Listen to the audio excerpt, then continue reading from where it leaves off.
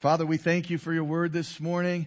Lord Jesus, we love you. Oh my goodness. Lord, you are the lily of the valley. You're the fairest of 10,000.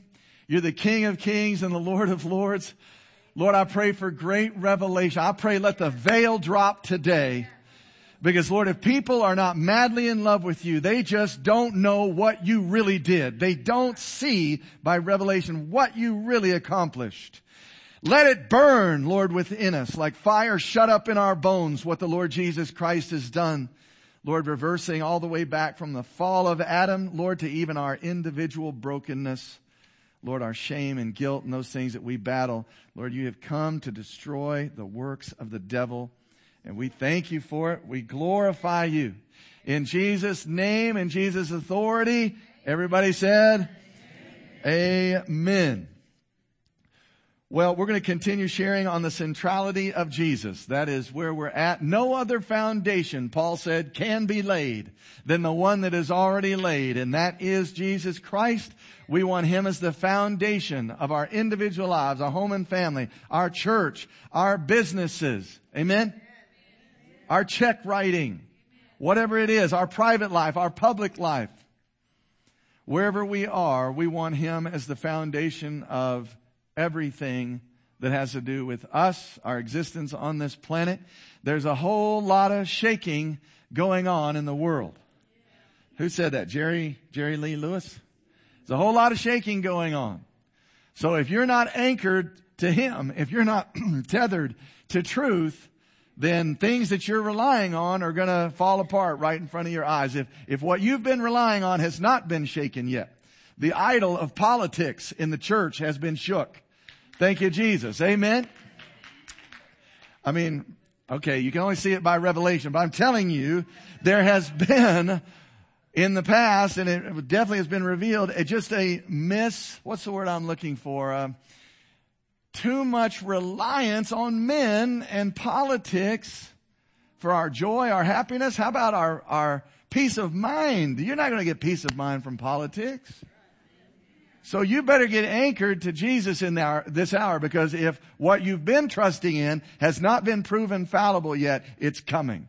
Everything that can be shaken will be shaken till all that remains is the unshakable King and His kingdom. Glory to His name. So if you're just joining us here at Grace Church, we are in a very prayerful and careful refining, a retooling, a reclarifying. COVID, if it did one good thing for the church, and I mean the church broad scope throughout the world, it was a hard stop. Everything kind of shut down for a moment, paused. Things weren't just able to run the way that sometimes we just do things because we do things. Well, the Lord's not interested in man's tradition. We got to live by every word that proceeds out of His mouth, and allowed us to go before the Lord and say, Lord, is Grace Church doing and saying, are we manifesting everything that is your heart's desire? And the answer was no. Let's make course correction here, course correction here. So we have come back to the one and only foundation that there is, and that is Jesus Christ. We are going to preach Jesus Christ, His life and His death, His resurrection, and now His intimacy on the inside of you on a regular basis. So if you're new, we're in that prayerful and careful refining and retooling. What we're doing with that is no one should ever have to wonder ever again where Grace Church is going or who Grace Church is.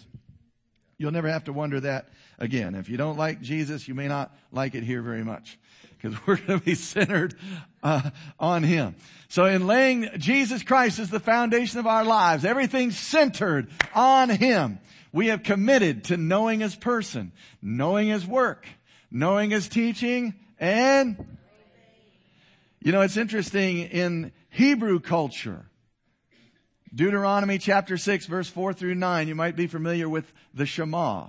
The word in the Hebrew for hear is Shema. It actually means though hear and obey. So in the Hebrew culture, when it says, hear, O Israel, the Lord our God is one God, and you shall love Him with all your heart, all your mind, and all your strength. Let these words dwell in your heart. Teach your children. Write it on the doorpost of your house and on the gate to your house that we love God here with all our heart, mind, soul, and strength. The word hear, O Israel, is Shema. It means hear and obey.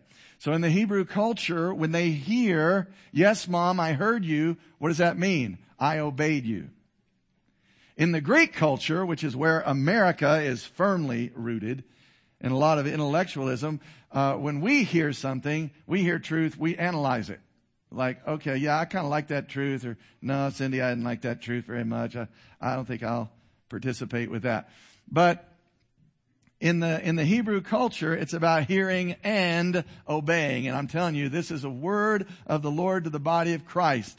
We've been hearing it for a while. We need to not only hear what he's saying, we need to obey him. We need to walk it out with him. Amen. I know he's our strength and our power unto obedience. I know that. Okay, so I'm not talking about just obeying after the flesh, but participate with him.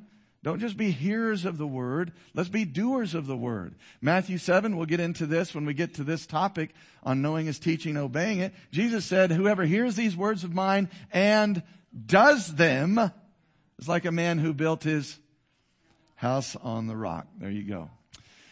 So we also are committed to know his authority and then know his voice.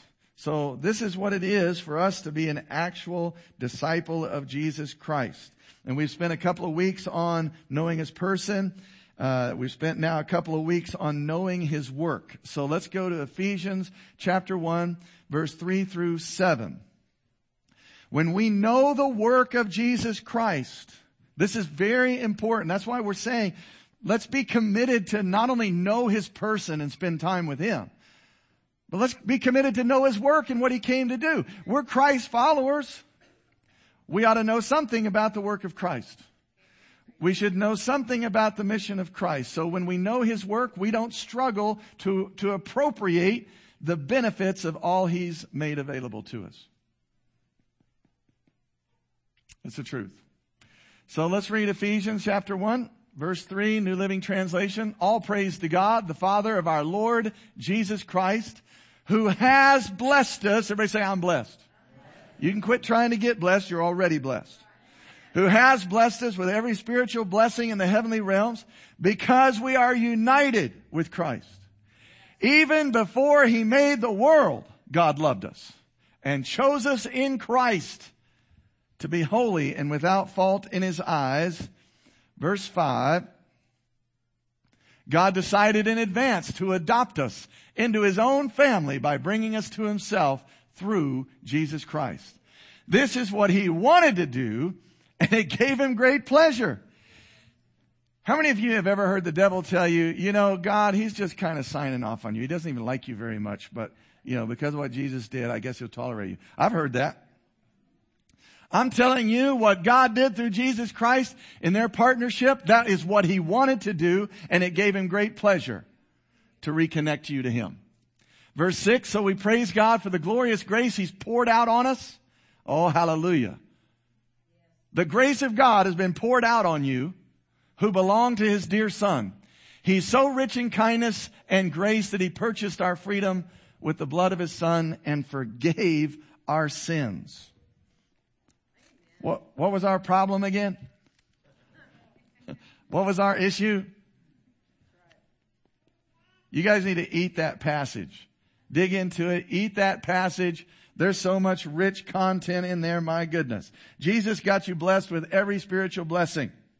Jesus brought you into union with himself. Jesus revealed how God loved us. Even before we were made, God loved us and chose us to be holy and without blame before him. He got us adopted into the family of God. He got the grace of God poured out on us. And then he purchased our freedom and got all of our sins forgiven.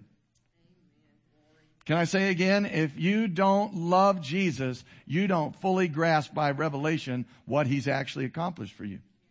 The finished work of Jesus Christ. It's powerful. So there's a lot there. You can dig into it. Begin to know the work of Christ. Know why he came. All I did with these 10 instances, I'll put up here in just a second, is dug out through Scripture wherever it said, either he said it or Scripture says this is why he came. But when we know it, then we begin to appropriate the benefits of Everything He's made available. We can now live connected to Jesus on a daily basis. We are branches. He is the vine. He's our supply. What else do we get to appropriate? Your new creation identity. You're not who you used to be.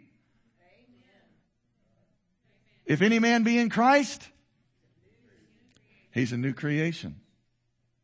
Literal translation in the Greek is, you're a completely different species than what you were. As an old sinner, you became righteous and holy. So you get the new creation identity.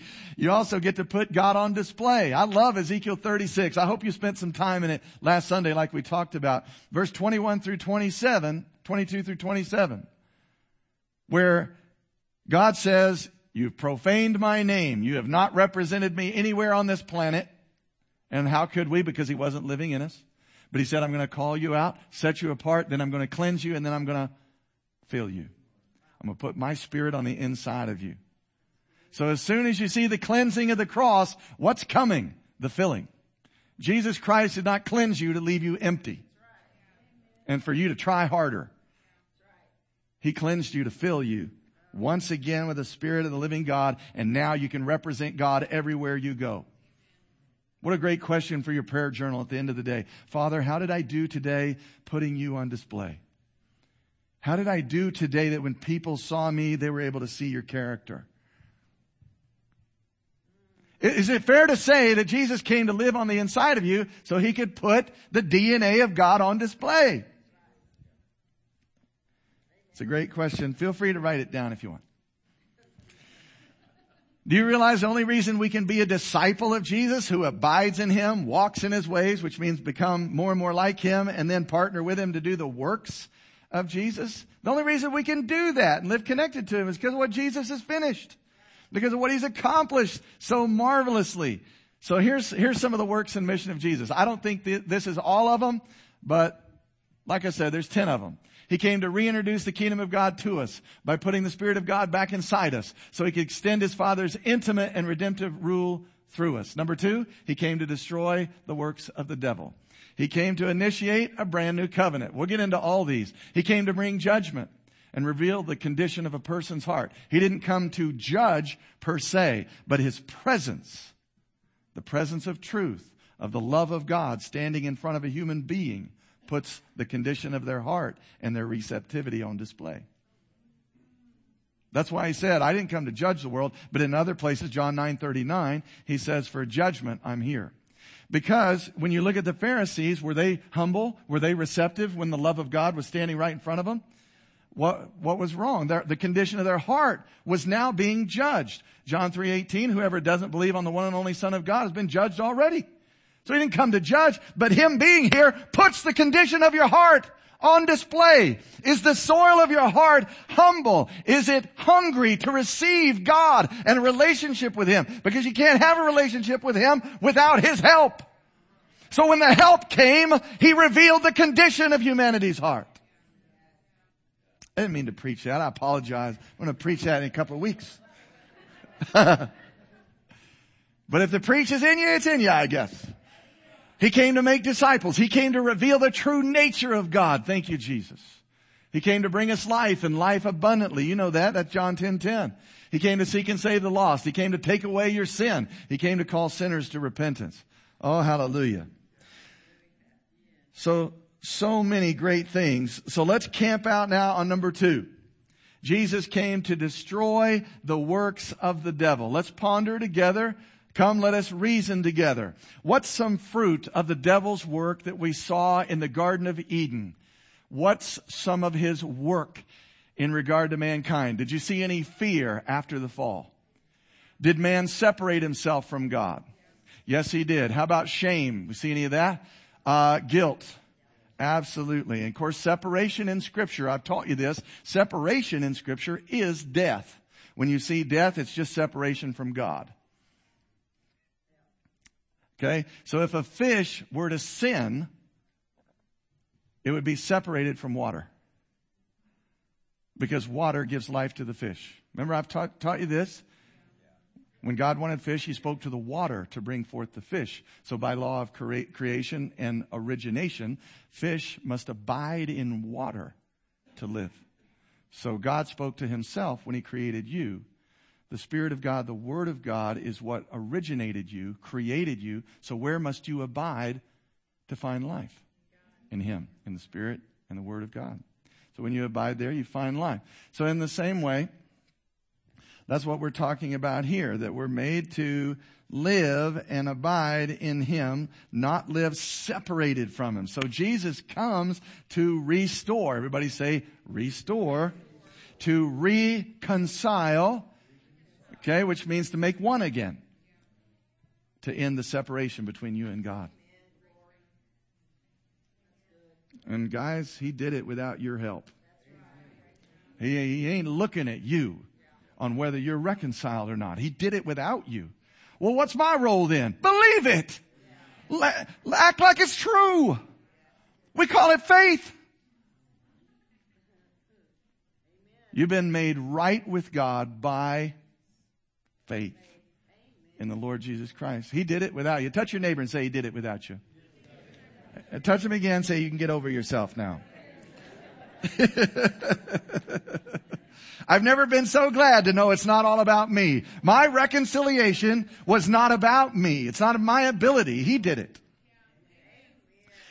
The major issue in the body of Christ is unbelief. It's the major sin of the New Testament. We do not understand what he really did, but we will tarry in his presence this morning, and by revelation we will get it. Amen, somebody? So he comes to destroy separation and guilt and condemnation, thieves of intimacy. What did we have in the garden before the fall? Intimacy. Day to day, heart to heart, spirit to spirit, thought to thought connection with our Creator, the one we created to live in. So when you have fear and guilt and shame and condemnation in one of your human relationships, how does that relationship work? Is it pretty good? Like, I think I'm going to sow some fear into this relationship, see how it works. Let me sow some shame into it. Okay? So those are not conducive. The works of the devil are not conducive to intimacy and relationship. So let's go here. 1 John chapter 3 verse 8. You can look at it on the screen or you can look in your Bibles. But 1 John 3:8, he who sins is of the devil. I just think that's so, I just get a kick out of that. I always want to preach that, like, open your Bibles, 1 John 3:8, he who sins is of the devil. Close it. See you guys next week.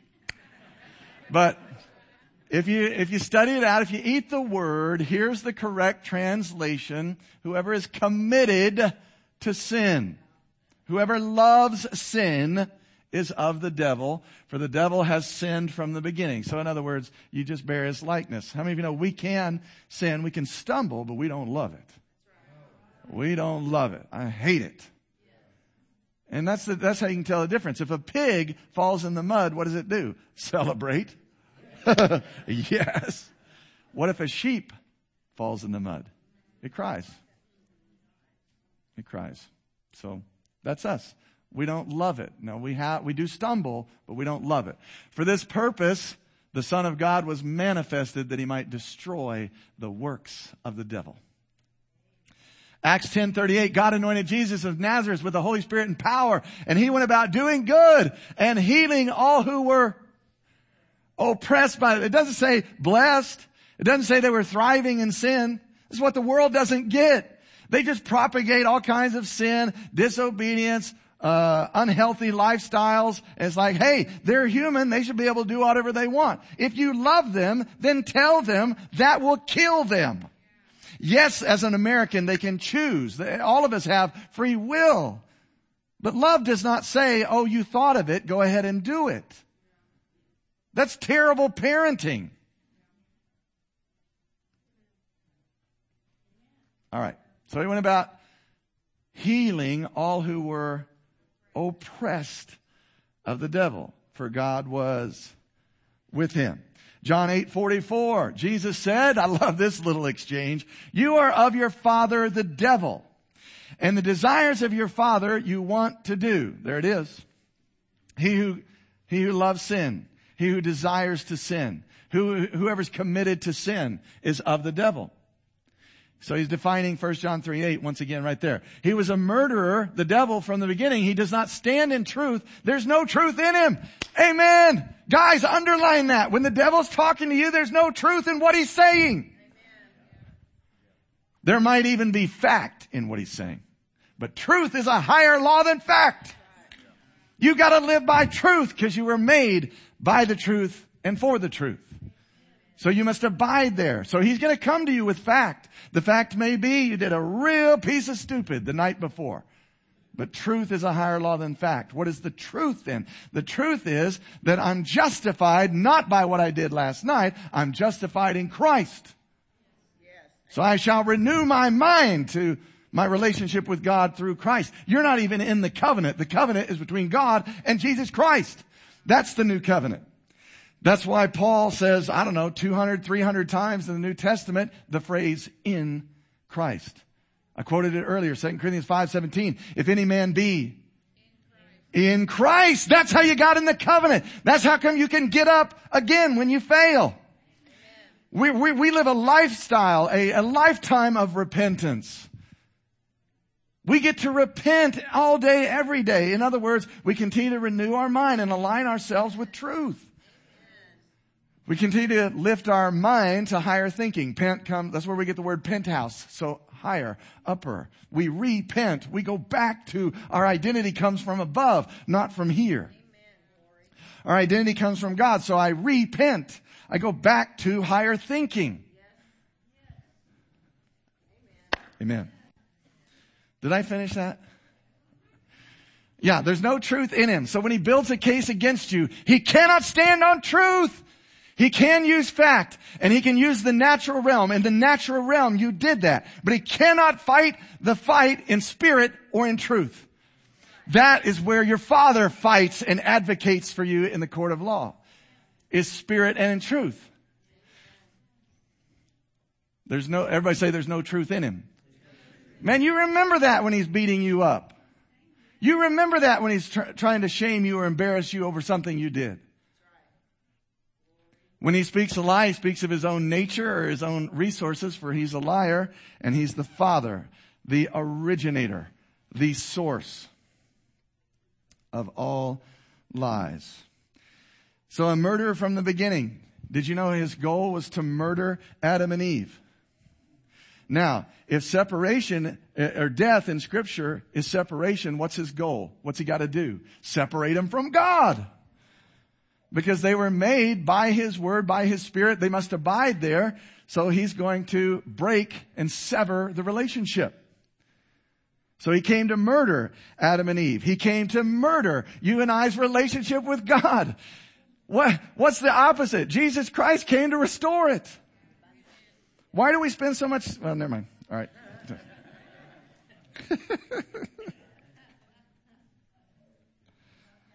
Amen. Thank you. The devil came to make us like him and get us to declare our independence from God. Do you realize that God made you to be dependent on him? I've not heard one fish say, I am so upset that I have to live in water. I just wish I could get on that beach, man, and do what I want. How many of you know a fish that is not abiding or surrendered to water is not a free fish, it's a dead one. Right? And we're like, I gotta get free. I gotta get independent. I gotta live on my own. I gotta do my own thing. You didn't make yourself. So you better get a hold of the fact you were created by God to abide and live in him. You are a dependent being. You are a derivative being. What does that mean? You derive life from another source. You're a branch. That first night of Eat the Word, where's Michael? Michael, raise your hand. Wise sage Michael. So we're eating John chapter 15 verse 1. And the first thing says, Jesus says, I'm the true vine. John 15:1. And so when you eat the Word, we look at it and we all just kind of ask the Lord, what's sticking out here? What are you showing me, Lord? And he said, the first thing that sticks out to me is Jesus said he's the true vine. If he's the true vine, there must be false vines. I mean, flesh and blood did not reveal that to him, but the Spirit of God revealed it to him. And right to a man all throughout the room, now we're thinking, oh my gosh, what have I tried to derive life from that I thought was life, but it wasn't life? People, relationships, stock market, economy, job, career, all of it. Where do humans in America, we'll stick to America, where do people get their identity from? Job, relationships, all that, wealth, whatever it is. Those are false vines, people. You're not made by money for money. Money will never satisfy you. And I'm not saying it's good to have money, but you better not let money have you. Because you can't derive life from that. Boy, that's powerful. Amen. Woo, I love it's the law of creation. It's the law of design. Before He made you, He knew what would fuel you and make you work and satisfy you. Nobody makes anything and says, well, I wonder what that does. He knew. He put it in you. So the devil wants us declaring our independence from God. He wants us deceived into thinking we can be righteous, behave righteously, lovingly, give me another fruit of God, peacefully, without God. Who's that? Whose image is that? It's Him. He rose up and said, I don't need God. You all should be worshiping me. I'm going to declare independence from God. And got him evicted, right? Thrown out of heaven. But that's what the religious spirit does. It's very tricky. Because it's like, well, I'm desiring righteousness. Well, okay, that's a good thing. But if you're trying to be righteous apart from Him, the righteous one, you're just back to the garden again. They were made in the image of God. And then the enemy said, if you'll eat of this tree, you'll be like God. Being like God, can I get a witness, is not a terrible thing. Unless you do it without Him. So there's your religious spirit. Being righteous, Brother Steve, is a good thing. I've given up alcohol, I've given up drugs, I've given up sex, I've given up all these things, and now I'm righteous because of it. You're a proud Pharisee hypocrite, is what you are.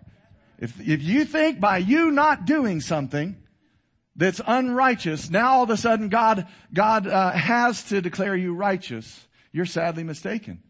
We can't be holy apart from the Holy One. That's why Jesus had to die, so the Holy One could re-enter you and holiness could be seen through you. Ezekiel 36. Be leery of the leaven of the Pharisees. Be leery of self-based righteousness or doing anything apart from the living God. We're dependent beings, derivative beings. I love that. And so you're made to depend on Him. You're made to rely on Him for life every day. His voice, His word, His Spirit. Another great deception of the enemy is that sin could ever satisfy you. How many of you have tried sin? And it's true. Some of it is true. Some of it seems pleasurable for a while. Oh, this could work. And then in the end, what? It's death. It's separation. It's self-awareness. It's like, oh my gosh, what have I done? You're too great a creation to be satisfied by sin. You don't hear that on TV, do you? Makes you wonder if they really even care about us. Do they really care? Is it really love to just say to the Americans, do whatever you want, it doesn't matter. Love is love, whatever. No, love is a person. And He's a very holy person who teaches us what real love is.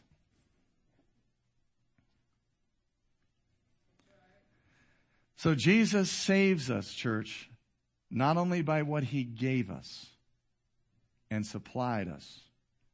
He saved you by what He destroyed.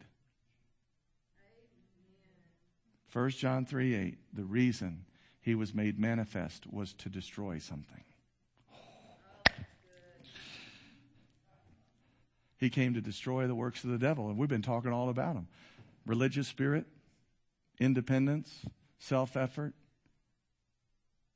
fear, shame, guilt, condemnation. Condemnation is a builder's term that says you're not fit to live. If you condemn a building, you're not fit to live in it. Or the building's not fit to live in, sorry.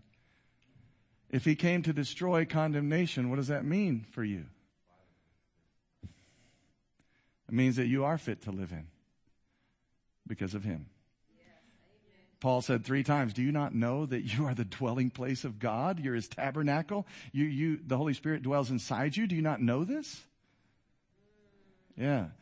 So He didn't just save you by what He brought you in the way of life. He also saved you and healed you by what He destroyed.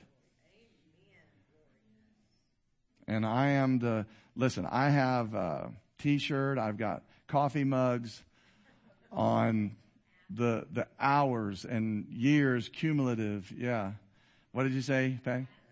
I got hats. I got all kinds of gizmos from fighting the fight of, am I condemned? Am I guilty? I feel shameful. Did you know that truth is greater than your feelings? I encourage you to write this down. There's truth that exists beyond what you feel about yourself. And so when you sin, what comes? Self-awareness comes. Just read Genesis. You become self-aware. And if you read it right, you find yourself really wanting. You are lacking. When you evaluate yourself after sin, you're lacking. So, where was I going with that? What did I say right before that? Thank you, brother. So now you feel separate from God. But what's the truth? He's there. He was there while you were doing whatever dumb thing you were doing. He was there. He didn't leap out of your body and run away. Sin! Ha! Jesus was never afraid of darkness. Ever. He's not afraid of yours either. Matter of fact, He's in you to cure you of it. Come on, give God praise for that. Oh, that's good. He's in you to cure you of it. So there's truth that exists beyond what you think about yourself, how you feel, your emotions, what they're telling you. There's truth that exists beyond how you behave. Your behavior is not the highest revealer of truth. Are you aware of that? I'll put it to you in an easy way to understand. Isn't it possible that when we see people do something, a certain behavior, maybe it's even a lifestyle of behavior or a addiction they have, what if it's not revealing what's true about them? What if it's revealing they believed a lie?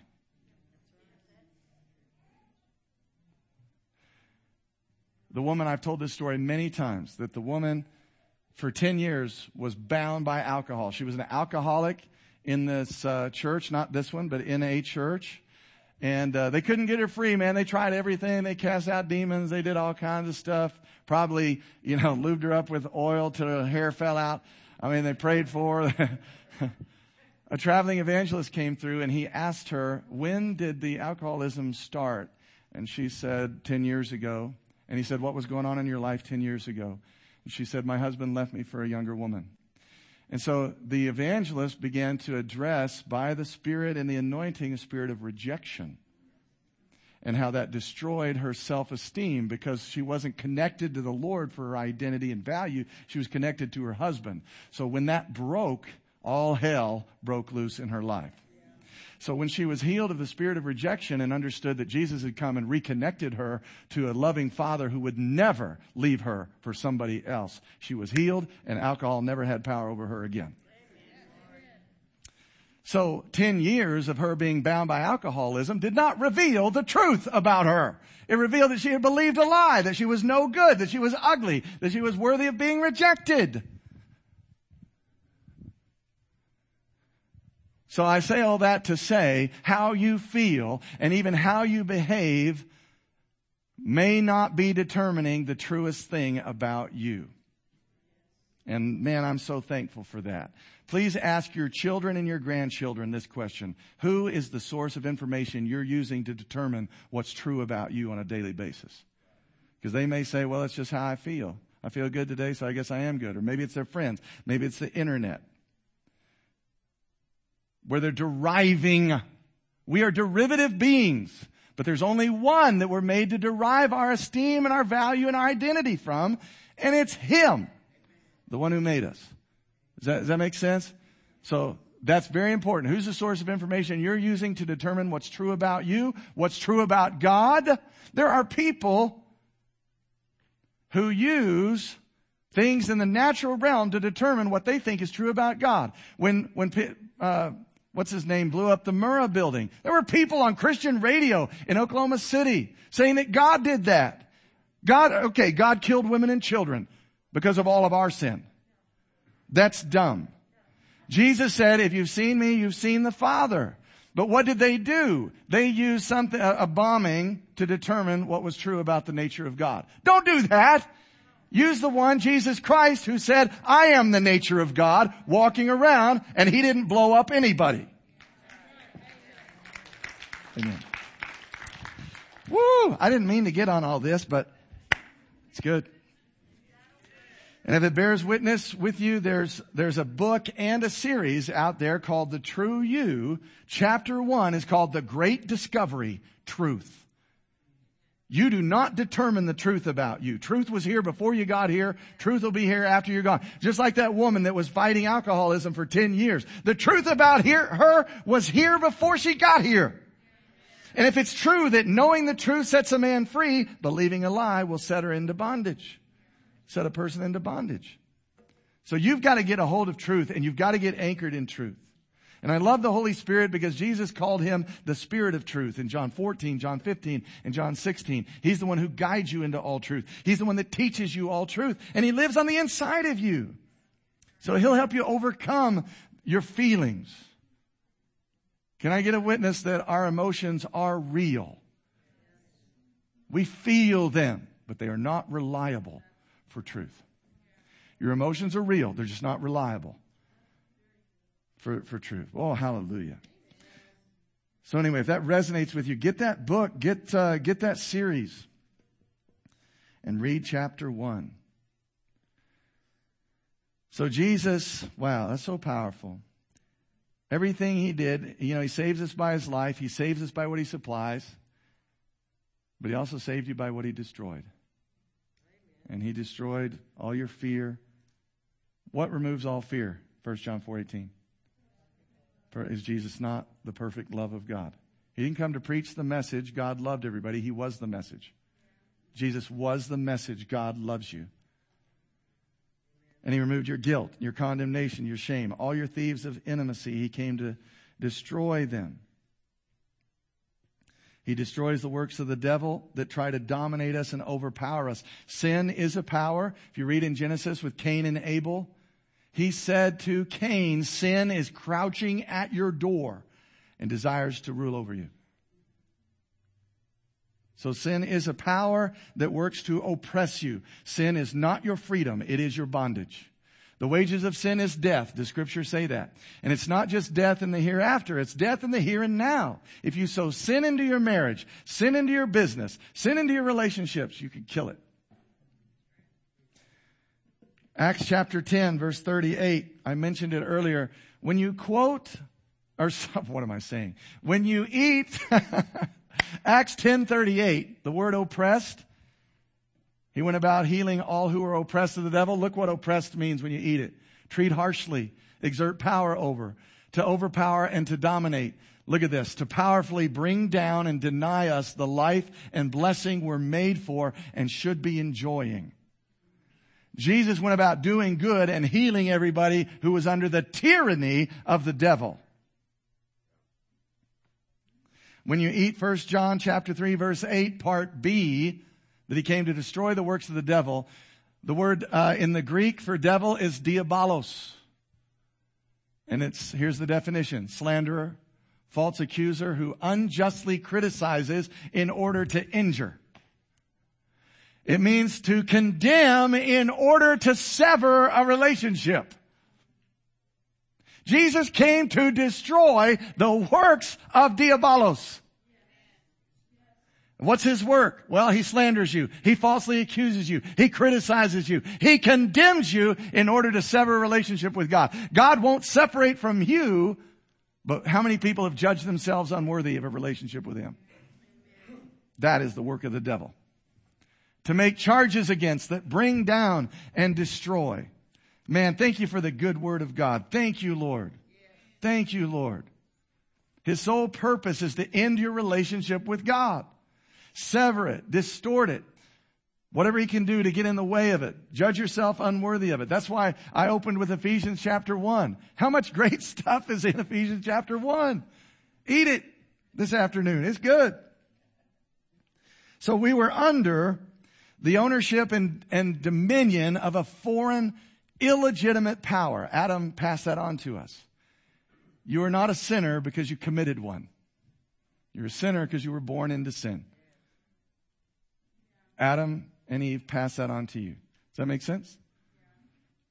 Matter of fact, it says, I think in Genesis 5, that Adam and Eve started to have children in their own likeness, which means that they had the fall of mankind. Sin was indwelling them.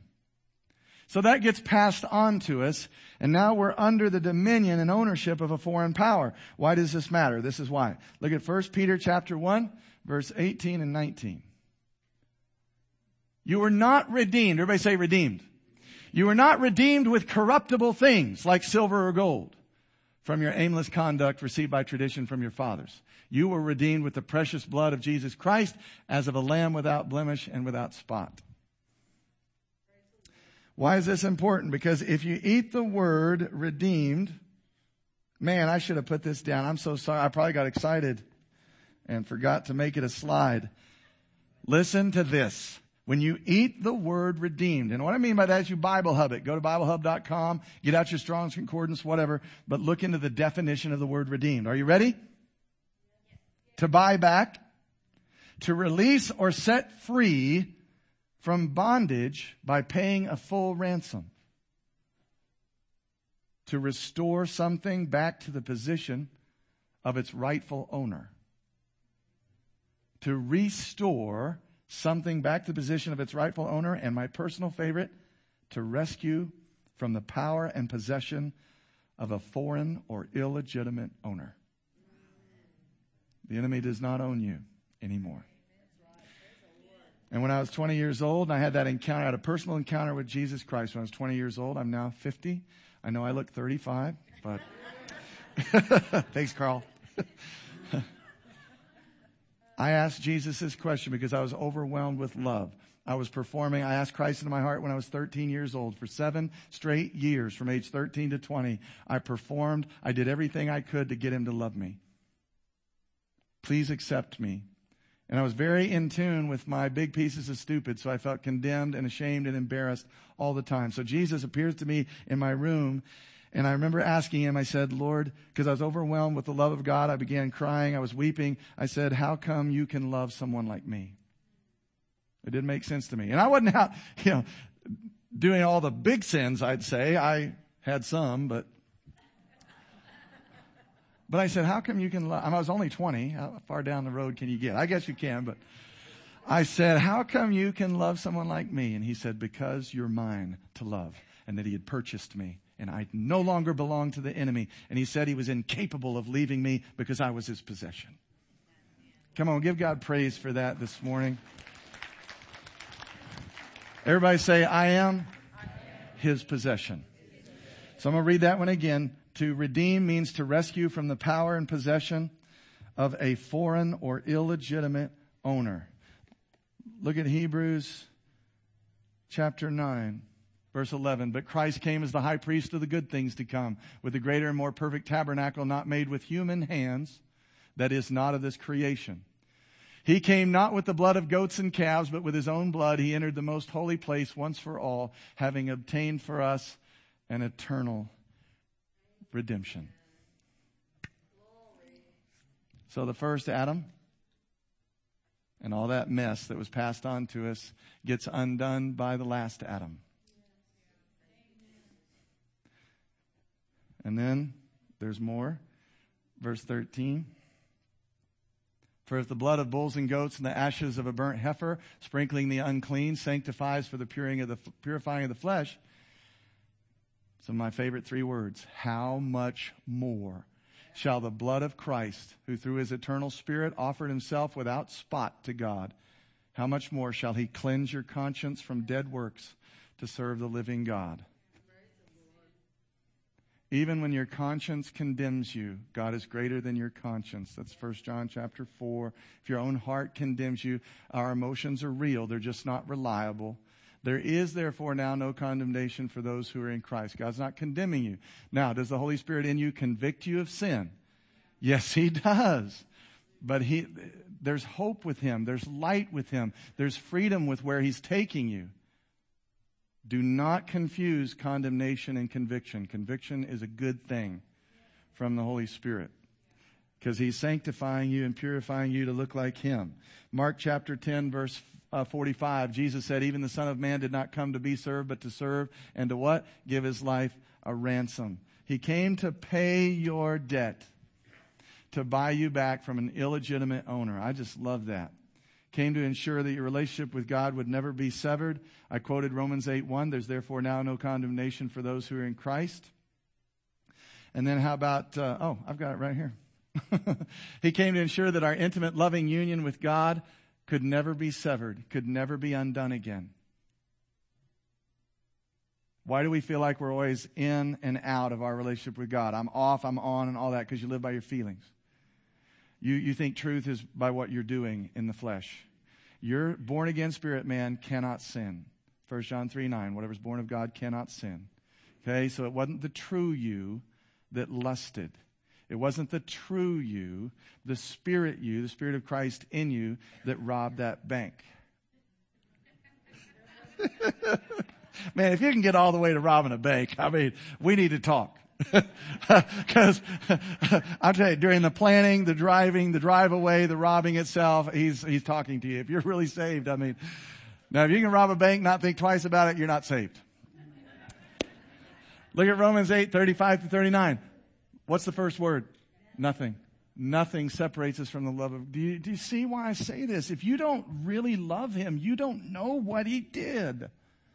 And maybe part of it is the church's fault. Maybe in the West we just haven't done a good job of being real Christ followers who are committed to know His person, know His mission, man, know what He did. I want to be a Jesus person.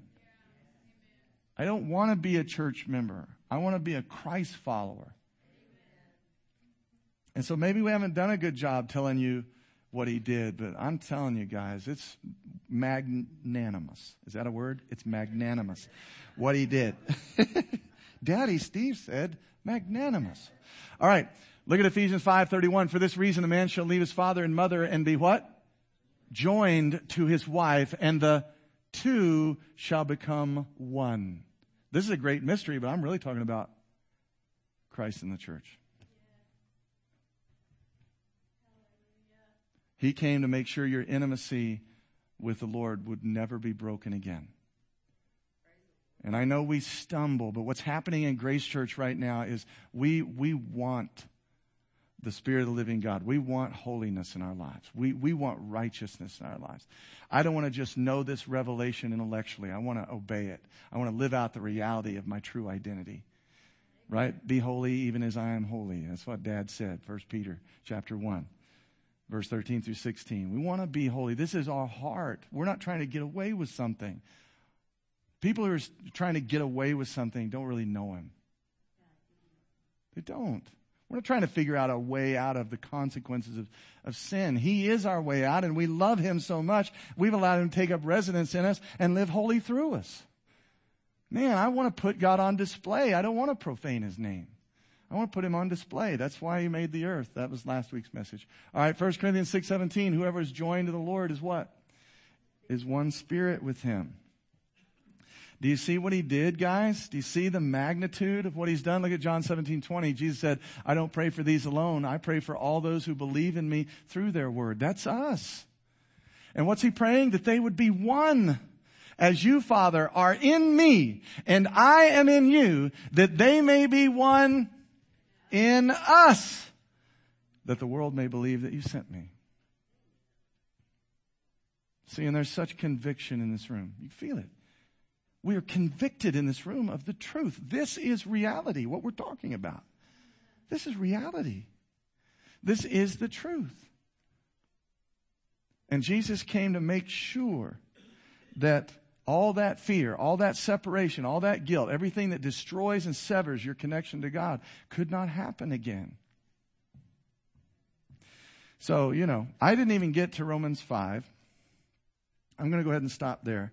But in Romans 5, verse 14 through 19, if you want to read it, maybe eat it, dig through it. It's Paul's contrast of Adam and Jesus. And through Adam, condemnation came to every human being. But through Christ, guess what's made available? You're no longer unfit to live in. You're fit to live in because of what he did. Okay, so that's Romans 5, 14 through 19. Here's very important. I want you to ask the Lord here in the next couple of moments. Gavin, you guys can come. Ask the Lord what your obedience is today. You've heard the truth. Ask him, Lord, what's my obedience in this? Truth is higher law than my emotions. Truth is a higher law than my behavior. Will you do that for me? Let's go ahead and stand and just close our eyes for just a moment. Let's ask him, Lord, what is my obedience to today? I've heard the truth. What would you like to walk out together, Lord? Would you like me to reprioritize something? Would you like me to start washing my mind with the Word of God on a daily basis? Maybe it's as simple as, would you like me to pick up the True You book and start digging through my real identity in Christ? But as we said earlier, we don't want to just hear his teaching. Let's obey it. So every head bowed and every eye closed. Father, we're asking you right now in this moment, what is our obedience? What would you like for us to do? Faith is our receptivity that produces your activity. Faith is our receptivity that produces your activity in our lives. So what would you have me to do, Father? How would you have me to respond so I can be a doer of the word? I can participate with it. I encourage you, whatever you hear, write it down if you need to. Put it in your phone. Put it in your notes. But we cry out to you, Father. What's our obedience, Lord? What would you have us to do in response to your word?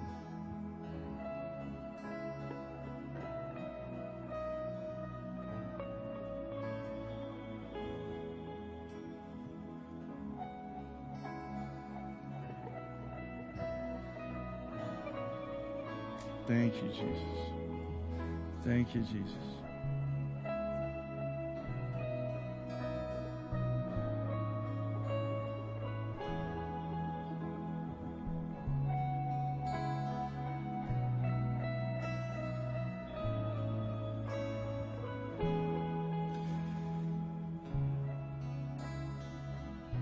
Thank you, Lord. Thank you, Holy Spirit, for guiding us into all truth. May we live in the dimension we were created from. We came from truth. We're going back to truth. Hallelujah. With every head bowed and every eye closed, if you're here this morning and you've never made Jesus Christ the Lord of your life, you've never invited him in and said, Lord Jesus, would you come into my heart? Would you life me and life my dead spirit, that I might have a relationship, that I might connect with the Spirit of the living God for whom I was made? If you've never done that and you want to make that decision today, would you slip your hand up and say, Brother Steve, that's me. Anyone here, I want to receive Jesus Christ into my heart this day. Anyone?